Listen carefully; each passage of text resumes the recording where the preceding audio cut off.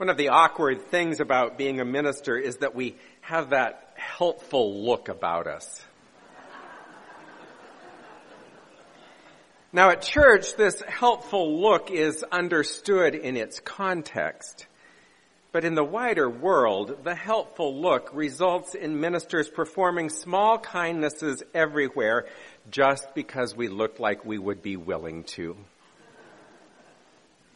I can't tell you how many times I've been stopped in the grocery store aisle to get something off a top shelf for a person who is just not quite tall enough to reach it themselves.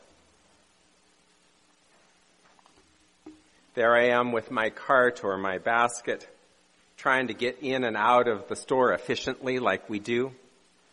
And then someone catches my eye. I understand what the other person needs. Apologies are made. I say, it's no problem at all, and then up I reach. Usually that's the end of the interaction, except for the time that I accidentally dropped a large jar of maraschino cherries from the top shelf, resulting in a huge mess on the floor. That required an embarrassing call over the intercom, clean up in aisle 3, and a mop and a bucket. But usually the person thanks me and we go our separate ways. I've been helpful. They have their grocery item. End of story. And so goes much of life. We like to be helpful. We are not put out generally by small requests. In fact, we reach up quite naturally. We are achievers, you and me. We like it when things work. We will go the extra mile, and when we are asked to reach high, boy, we will reach high. The question this morning, though, is, can we also reach wide? The theme of our annual pledge campaign this year is Reach High, Reach Wide. Simply put, the theme invokes two of the immediate priorities for First Parish in Concord. Reach High refers to the need to repair and repaint our steeple. I don't know if you've looked at it recently, but it's getting pretty shabby up there, and Doug Baker could tell you in extreme detail how shabby it is getting. Paint is peeling, the gold dome is tarnished, and I'm sure that there's some wood that needs to be replaced up there, having been up there myself not too long ago. Now, the steeple is in no danger of falling. Do not worry about that. But now is the time to fix it before it gets any worse. As we reach high in our annual pledge campaign, we commit to taking care of this spiritual home of ours. We commit to keeping it standing in Concord Center as a proud beacon of religious freedom and inclusion. And remember how I said that we were good at reaching up? Well, the reaching high part of our pledge campaign should be a piece of cake then, and I hope it is. We are a people who like to see tangible results.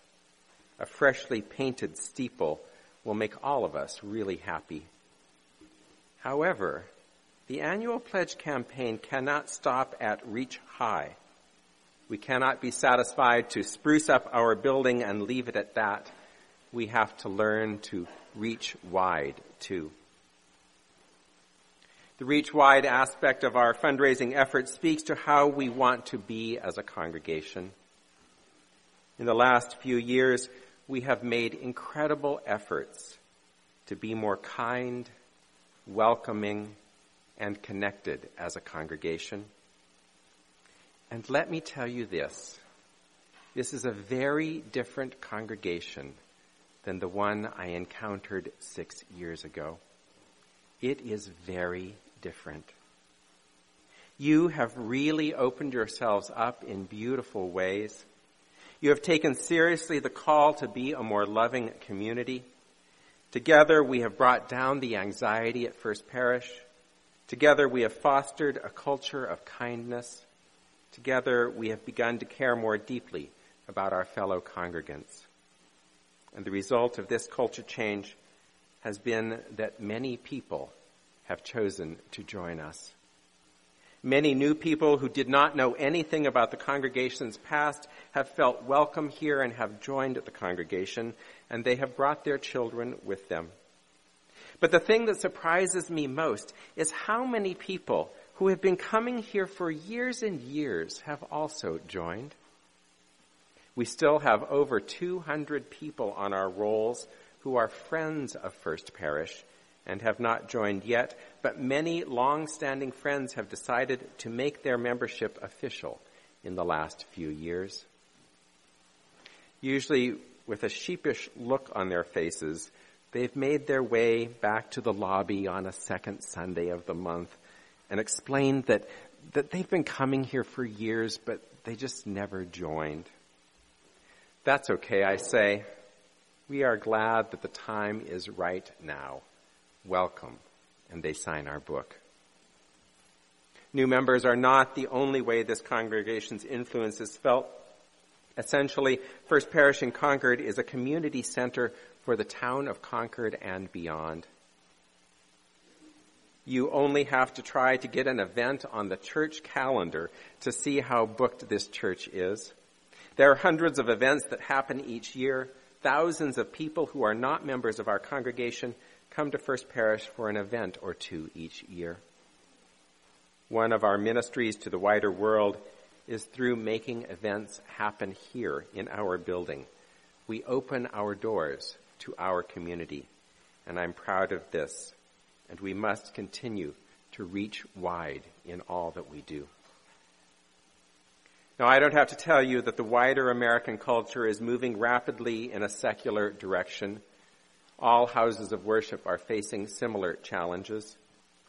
The churches that will thrive and grow in the 21st century America will be the ones that open themselves up to their communities, who stay open, who reach wide. The churches that stay relevant will be the ones who realize that their mission is not up to them to decide. Did you hear that? That their mission is not up to them to decide. Their mission must be to those who need the church most, both within it and without it. Their mission must respond to their community's needs. These churches must reach wide. Now, it's been a sad week to watch the United Methodist Church fight the latest battle in a civil war it has been waging on itself for almost 40 years now. This latest battle will likely tear apart a badly weakened Methodist Church and result in the further decline of its congregations.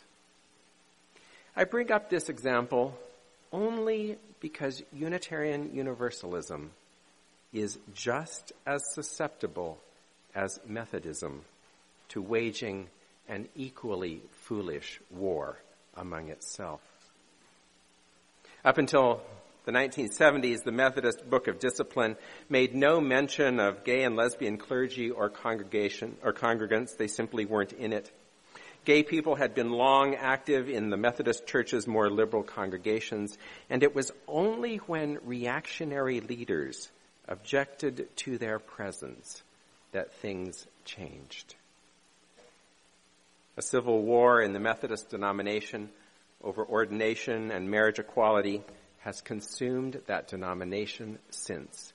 They have done almost nothing else in the last 40 years but fight about this.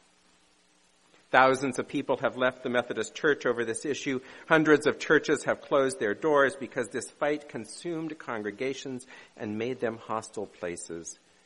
Countless liberal Christians have had to do battle for the soul of their own church when they would have much rather been doing ministry in the wider world. I'm both sad for and disgusted with the United Methodist Church. And I know that something equally divisive could engulf First Parish and Unitarian Universalism, distracting us from our mission in the wider world. Now, Unitarian Universalism long ago settled the matter of inclusion of LGBTQ people. settled it so conclusively that gay and lesbian ministers are no longer even considered a historically marginalized group within our churches. How's that for not getting special status or anything?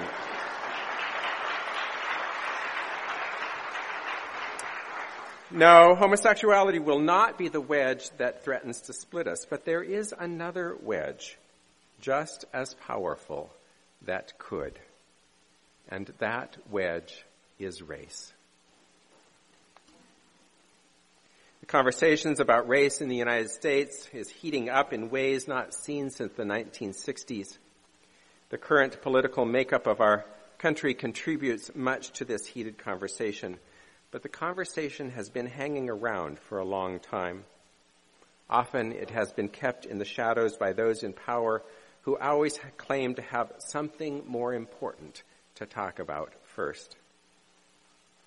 Often white UUs would rather talk about anything other than race because it is so divisive. The issue of people of color in positions of authority in Unitarian Universalism is a wedge that could threaten to divide us. I want to make sure that it doesn't, because it doesn't have to. I want us to engage with the conversation about people of color in leadership in Unitarian Universalism with curiosity and with humility. Reach wide. Reach wide. This is how First Parish in Concord will continue to open itself up. Reach wide. This is how First Parish in Concord will be curious, not defensive, about the slave-holding history of its earliest ministers. Reach wide. This is how First Parish in Concord will wonder why Concord kept freed blacks in their place before and after the Civil War. Reach wide. This is how First Parish in Concord will grapple with an income inequality in town that forced not only poor people of color elsewhere, but poor whites as well. Reach wide. This is how First Parish in Concord will make peace with the way that people of color in leadership here have been thwarted and misunderstood. Reach wide.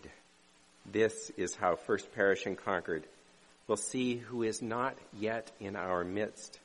This is how we will begin to recognize each other for who we really are and how we will see who is missing. When we have an honest, loving conversation about race, then we will be ready to be of better use to the world. Then, reaching wide will come naturally to us. And now let's all take a nice deep breath in and out. One more in and out. If you've been paying attention, you will realize that the racial makeup of the leadership of the UUA in Boston is changing much more rapidly than the racial makeup of leaders in our churches. I find this to be an exciting, daring new development. And I know that people of color in leadership will cause a crisis for some in our denomination. It will also likely cause some confusion as the social justice agenda coming from the UUA feels oddly out of step with regular church life. As people of color continue to rise in power at the UUA, I would caution us, myself included, to withhold judgment. I would urge us, myself included, to be curious about our own feelings of discomfort. I would encourage us, myself included, to trust the leaders who have been hired and elected to do a good job and to have the benefit of all of us in mind. UU ministers of color have had a terrible time getting and keeping settled ministries in our churches for the last few decades. Congregation after congregation has said high-minded things during a search process only to revert to old racist ways during the ministry. There is still widespread racial discrimination in Unitarian Universalism. This is work we must do together. Reach wide, I tell you, reach wide.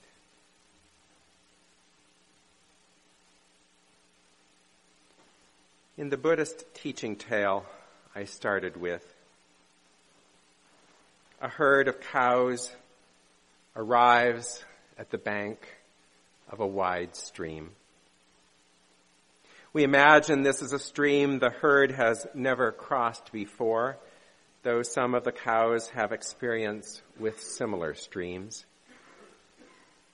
The Buddha tells us how the experienced, enlightened cows cross easily, but the others struggle. The inexperienced ones fear the stream, and the calves simply do not know how to cross it at all. How many times have we thought that we were experienced enough to handle a stream only to find ourselves fearful and woefully ignorant? How many times have we found ourselves facing some challenge only to stumble apprehensively on the shore? How often have we been immobilized by ignorance and suffering? But the Buddha clearly tells us the whole herd of cows successfully crossed the stream together. Not a single cow was left behind. Even those who thought that they could never cross did so with the others. The crossing, he says, is the power of faith to call us forward. If we trust the herd, we can put aside our own individual fears. If we listen for the voices of the experienced and the enlightened, those voices will draw us on. This morning, we all put our faith in this herd called First Parish in Concord. And what a fine herd it is, I must tell you. We trust that there are wise leaders among us. We trust that the herd will make good and brave decisions. We trust that we won't have to cross the stream alone. And we know that there's always room in the herd for more. Together we will get where we are going. Even as your senior minister, I am just one of the herd standing on the shore of this same wide stream that we all look at. Sometimes I think I know how to cross. Sometimes I am just as frightened as a young calf. Sometimes it is my voice that can encourage others to cross. Sometimes I strain my ear to hear the voice of encouragement from someone else. And each year, I decide how much of my own money I'm going to chuck at this herd, how much I'm going to give it, how much energy.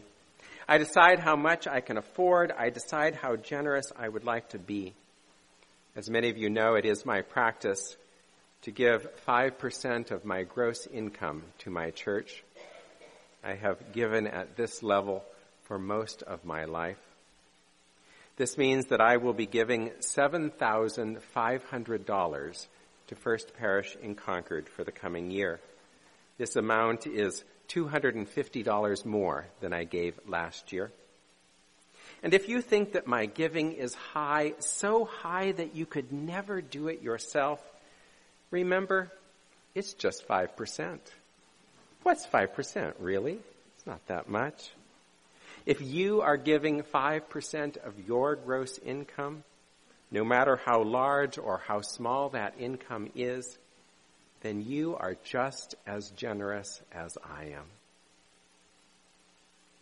Likewise, if everyone here this morning followed my lead and raised their pledge by $250 or more, it would make a big difference. But what matters more than the number that you will soon write on a pledge card is how that number makes you feel. Because my pledge is substantial, it makes me feel much more a part of our congregation. I have ownership in this congregation. I really care what it does with my money. I know my pledge goes to make the world a better place, so I want it to be as high as I can reasonably afford. The pledge that we all will make this morning is for the fiscal year beginning on July 1st, 2019. So I want you to find in your pews, there should be pledge cards near the ends of the pews. Find one of those pledge cards and take a minute or two. Think about where you stand on the edge of this wide stream. Think about how much you trust this herd and how much you need it. And as our children and youth rejoin us with a song, write down a number that will help all of us reach high and reach wide. After the children have sung, we will joyously bring our pledge cards forward together. Reach high, reach wide.